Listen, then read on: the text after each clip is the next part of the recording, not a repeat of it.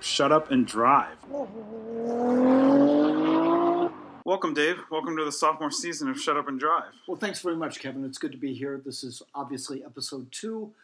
Obvious to us because we're recording it, maybe not obvious to the listeners themselves, but to our global audience, we're happy to have you with us.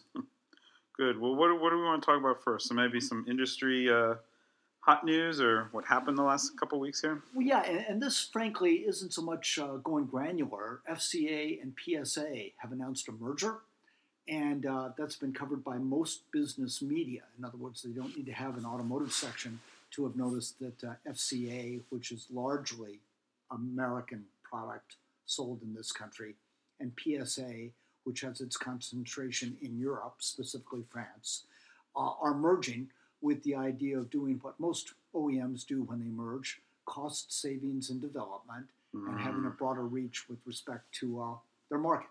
Be very, very interesting to watch. Yeah. And plus, I mean, I wonder if they'll drop product lines or, what we've seen before, how they'll rationalize all that. I mean, it's two European makes coming together. That's right. I think of Peugeot, not widespread globally from the decrease other than absorbing Opel recently, but... Yeah, and when we think of Peugeot, my go-to is the first 10-speed bike I owned back in 1972. So they obviously have not been a constant presence here in the U.S. When they were here, it was with some attractive product, some, I would argue, compelling product. Yeah, I learned to drive on Peugeot 505s, a 505 STI. Right. So that's good stuff. At Cars and Coffee here in the Northern Virginia area, there's a guy with a 405 that resonates. Mm. But yeah, what they do going forward, I don't think anyone knows. Possibly they don't even know at this point. But if there's an episode 3 of Shut Up and Drive, we should perhaps talk about it. Sounds good. Wanted to also talk first, kind of continuation of something we brought up in the first podcast about the use of non-traditional auto shows, and with all of that going on, SEMA was held in the last few weeks. And SEMA is perhaps the prototype of the non-traditional auto shows. It has historically been industry only. The good news is for the Specialty Equipment Manufacturers Association that hosts it and promotes it, there are a heck of a lot of independent shops, that independent aftermarket companies and aftermarket installers that have a real interest in what this SEMA show held annually in Las Vegas does. I'm a big fan. I've only attended, I think, twice, and it's a heck of a lot of square footage to cover. But what it represents in terms of the American automotive industry, what it can do when they get slightly out of the box and want to become automotive again, as opposed to a bottom line accountant-driven business model, it's fun to see and kind of gives you hope that there's still auto people in charge at automotive companies. Well, I like that. It's really about the small businesses. Some public can't even go. Right. That's the one thing. I mean, we're saying it's an example of alternative shows, but it's not a public show. Yeah. You have to be a business or correct something. So that's my only hang up. I wish there was a way the public that make up the enthusiast community, that there was a way they could be there a little more directly than just the businesses that are making these great products and components and things like that. And I get your point. I think what maybe the existing auto show structures could remember in taking a look at SEMA is that it's built from enthusiasm. Sure, people are there to make money, but for the most part, that money is driven by their appreciation and affection toward the automobile and trucks. Yep.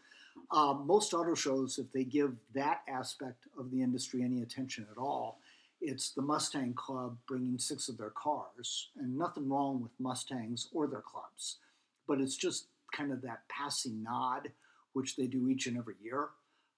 At an auto show, you give them the corner that you can't lease to GM, so you give it to the Mustang Club for them to bring half a dozen Mustangs. SEMA is up and down. It's Asian, it's European. Obviously, it's born specifically of enthusiasm for domestic cars, but it really touches everybody.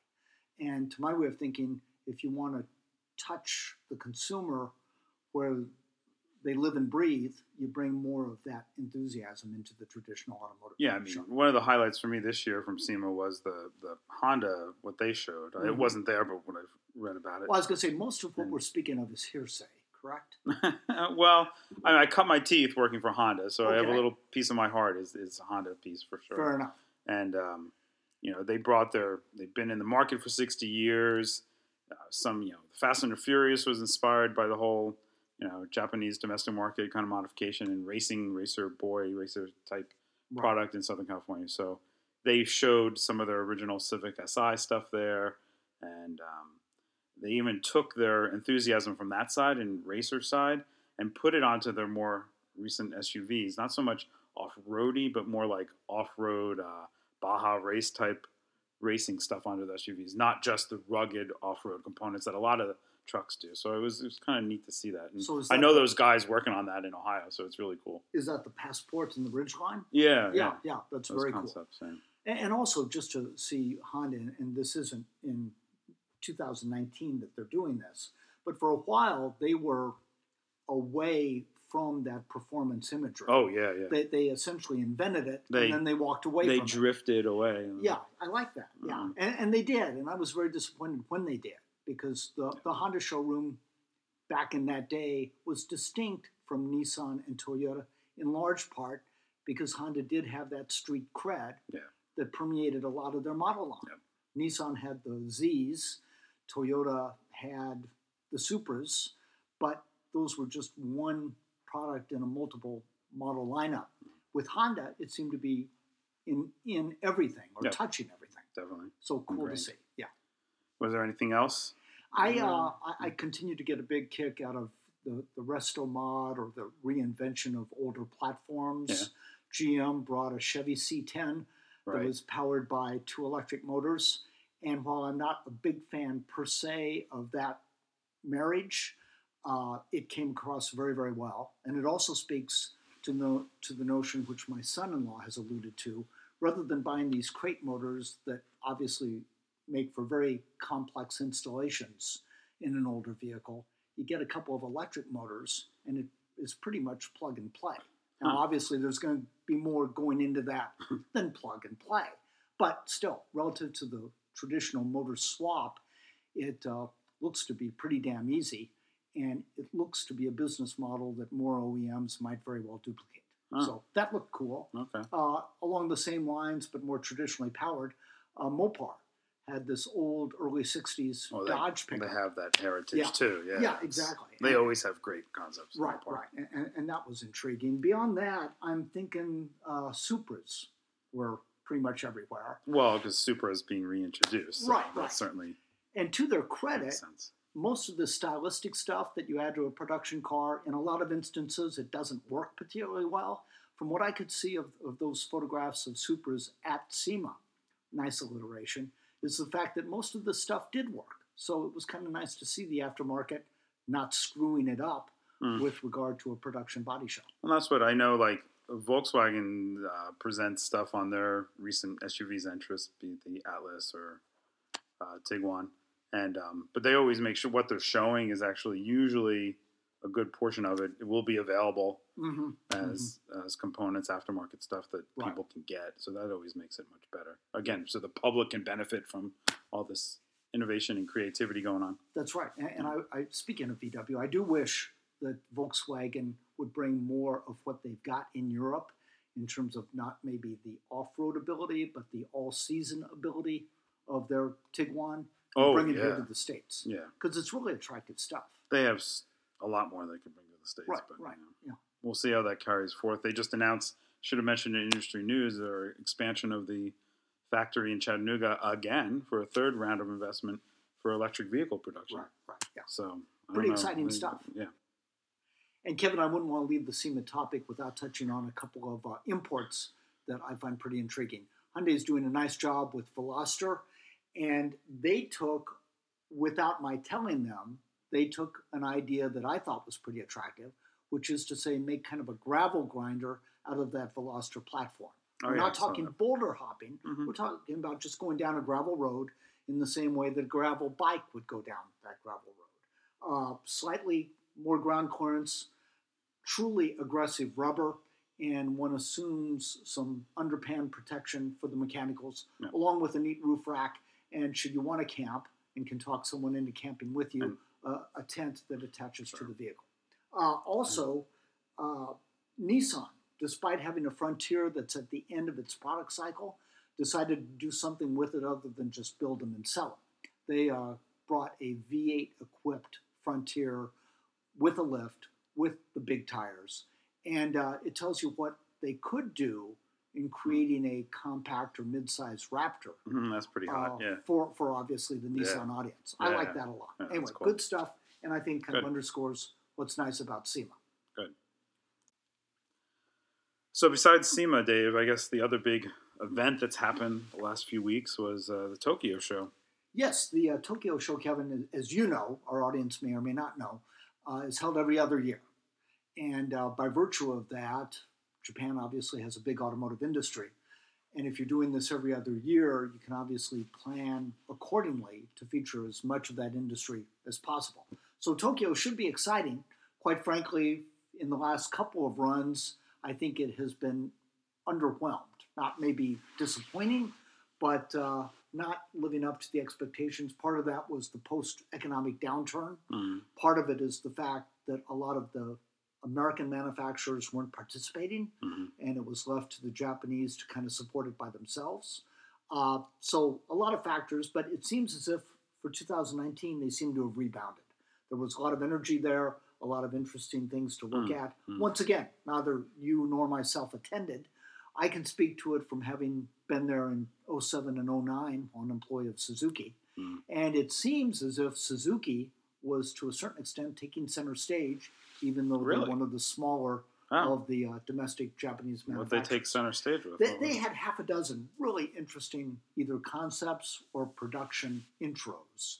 The Jimny, which was introduced 2 years ago at this point, a redesigned Jimny, which we knew in the States as the Samurai, really getting a global buzz. And you wish to God Suzuki could figure out a way to sell that thing here in the States. That would be super cool. I've got an idea, which is do what Mahindra, the Indian company, has done with their Roxor.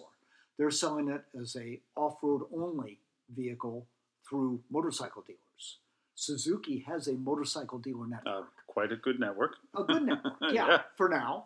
And they could bring in the Jimny as a off-road specific vehicle. Awesome idea. Sell it for roughly $20,000 and have people lined up for the thing. Do they have your number, Dave? They do. You need to. Yeah, all they have to do is look in the personnel files. Yeah, the old personnel files. Yeah. I don't believe they were sealed when I left. But anyway, beyond the Suzuki, and they had a concept, and I'm reading this because I have to read it.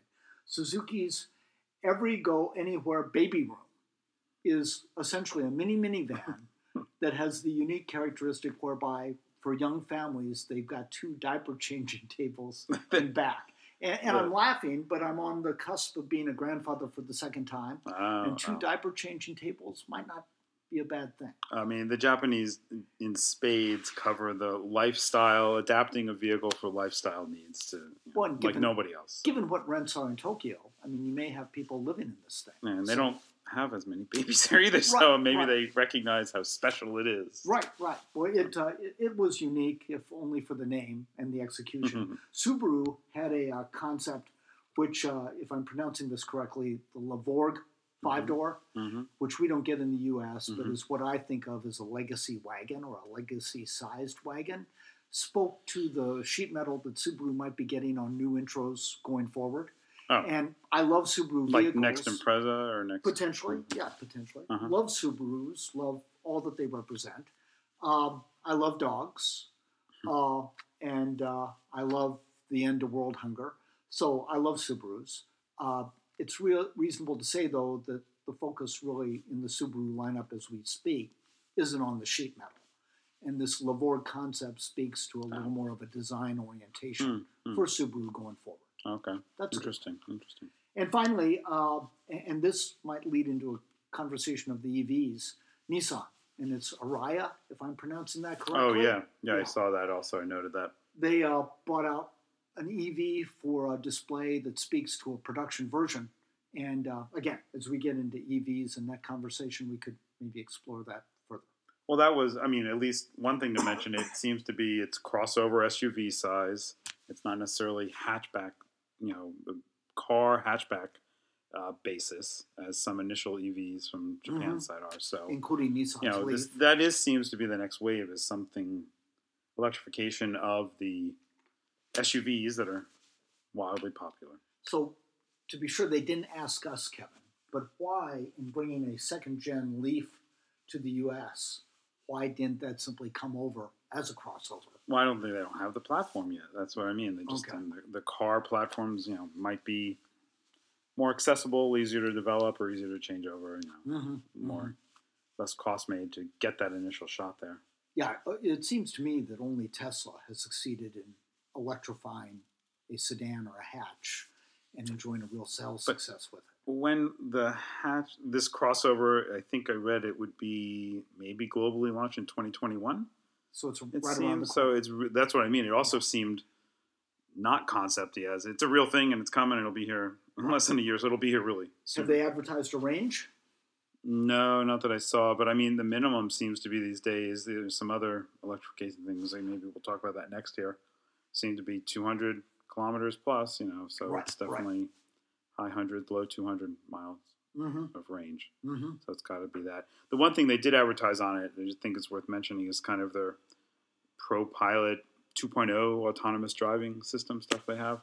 So that was also of note because the Japanese, given their crowded city market, seem to be very quietly making a lot of autonomous vehicle steps, more so than others that are trying to say they have autonomous driving features. But I think the Japanese might, not sneakily, but quietly, all of a sudden attain a lot of autonomous driving stuff that you might not expect coming from them. When the nanny aids, I was in a Versa this week, Nissan's Versa, $22,000 for the SR trim level, and frankly, enjoyable car to drive around in. But the nanny aids have trickled down to the point that this $22,000, you still need to steer. What do you mean nanny aid? The automatic braking, if it perceives you about to back into something or hit something head on. Those things, which frankly I would much rather just shut up and drive. But that said, I understand that among young drivers or distracted drivers it has a value. Anyway, you're seeing that at a $22,000 price point. And when the kids you're talking about the diaper station for are growing, a lot of people are like, what has the most safety assist content? I know some friends of family that's the first thing they want. Sure. They want a new vehicle or a newly used vehicle that has those aids. So. Yeah, I've got family members that are one marriage removed, but they traded in a relatively new Highlander just to benefit from those things Toyota had added in a couple of model years. Yeah. And that's a lot of money to pay for those aids. But if it keeps you out of someone's trunk, it's probably money. Toyota's done some of the best that Toyota Safety Sense. The way they've packaged that and named it and talk about it at shows and publicity-wise or communication-wise has been really impressive. All right. Well, so we were speaking of the Ariya, you called it? I called it Ariya. Yeah. I frankly don't know what they call concept. I mean, that's as an electrification of an SUV. There's also some other things that came up. The MX-30 is from Mazda, right, which is interesting. So that's kind of their first big shot into electric world. Again, kind of a crossover, but maybe a little less of traditional crossover. Got some suicide doors. The naming was interesting. I thought you might. The suicide doors are custom? No, but is it like dial up your own suicide? It has suicide doors, which you don't see that much. I mean, it reminded me, to be honest, of BMW with their electric vehicle, or the older the RX-8. Yeah, well, that's what I read in the material is it's a homage to RX kind of theme, not so much Miata MX. So with homage, are you trying to get a gig with PSA? Because that's very nice. We have to use some more French words. So that would be good.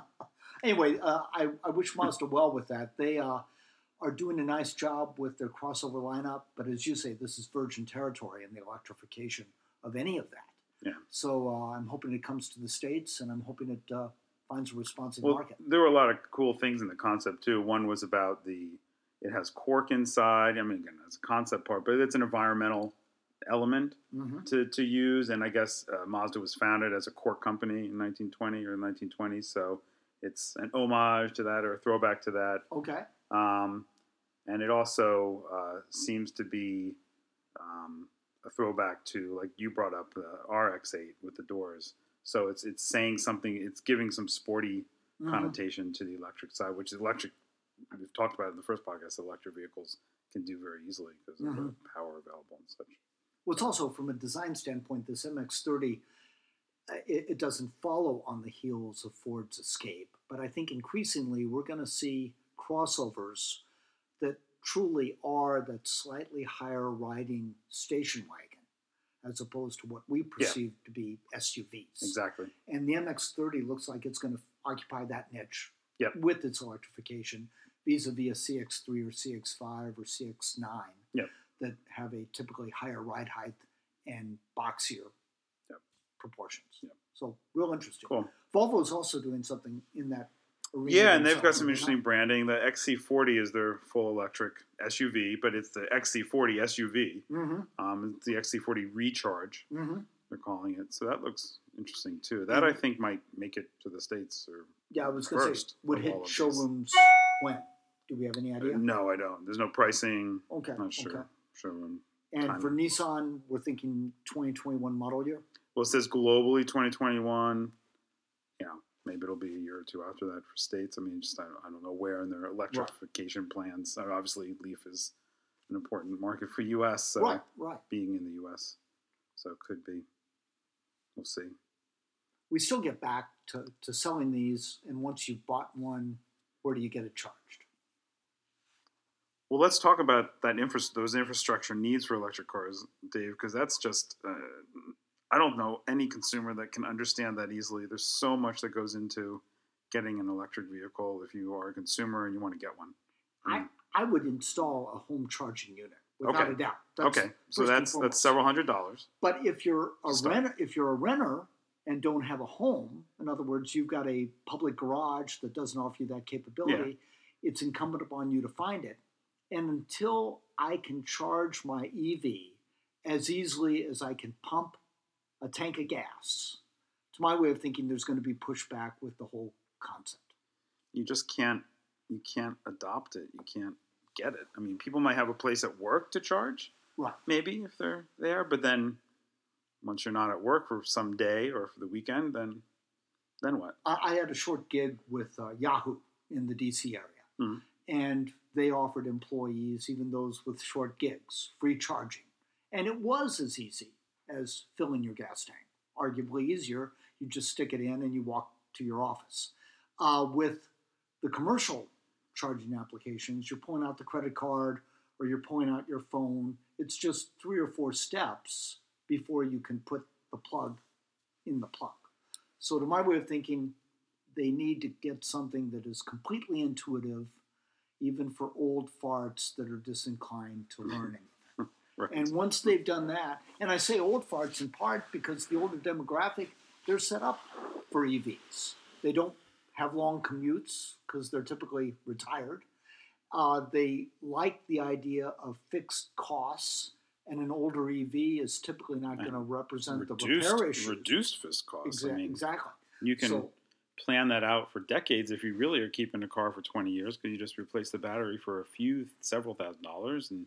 And if the battery's gone, you can be buried in the thing, assuming the burial of an EV meets EPA requirements. So they'll get it, but I don't think they have it yet. Yeah. I know Ford had a recent announcement, I don't know, a couple months ago about having the largest charging network. But when I asked them about it, it's the largest network available. So they're using some of the points from Electrify America from Volkswagen and ChargePoint points, just putting them all together, putting the different pieces together to say there's a large network. So it's not really theirs. And interesting with Ford too, because of the whole what's going on the truck side with electrification of the trucks, like Rivian and Bollinger. Right. I mean, Rivian's gotten investment from, and correct me if I'm wrong, from Ford, from Amazon, and from Cox Automotive. So the largest media for automotive, the arguably largest company in the world with Amazon. They're going to buy 100,000 electric vans for delivery, guaranteeing that production off the bat. And full disclosure, I'm a Washington Post subscriber.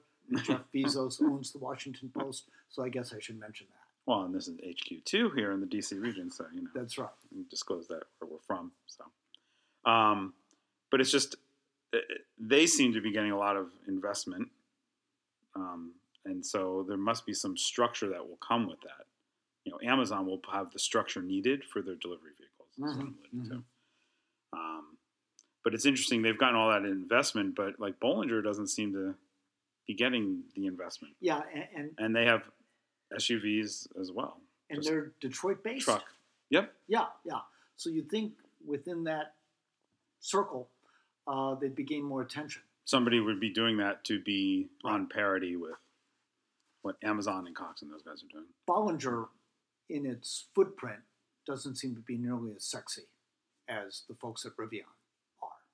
There's not the design; it's the straight edge design aspect to it, which, if it were a Land Rover Defender, is extremely attractive. I just don't know that they've caught on or caught the public's imagination to the extent, and that's communication as much as it is design, as well as Rivian or obviously Tesla before them. Yeah. They still have time. It's definitely that's what, and somebody that wants a piece of what they can't get now with Rivian, so right.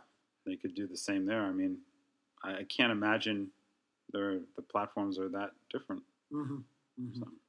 And with OEMs, obviously, the EVs proliferating across all platforms. When you look at the money that is made from trucks, if and when they can get a range that's appropriate to the truck user, specifically the commercial user, it stands to reason it would be a groundswell of interest. Well, if you heard anything, is Ford's investment in Rivian going to allow them to take the Rivian platform and put it into their trucks, or that technology, or is Ford still got two different tracks going? We should have a Ford guest.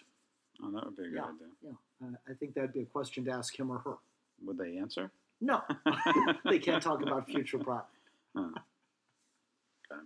Well, anyway, there's just a lot of truck activity going on, which, if that's where the demand is, and for the commercial uses of the truck side, that talks again about the electrification network that needs to be out there. And so something more needs to be done to make it easy to understand for those that are adopting an electric vehicle. And a big question mark with respect to all of this is, does the U.S. government continue to subsidize the purchase of EVs? Well, that subsidization is also, I've never seen a total cost of ownership for an electric car, for an electric vehicle. Because, we just said installation if you have the household that can do it is, approaching $1,000 or several $100.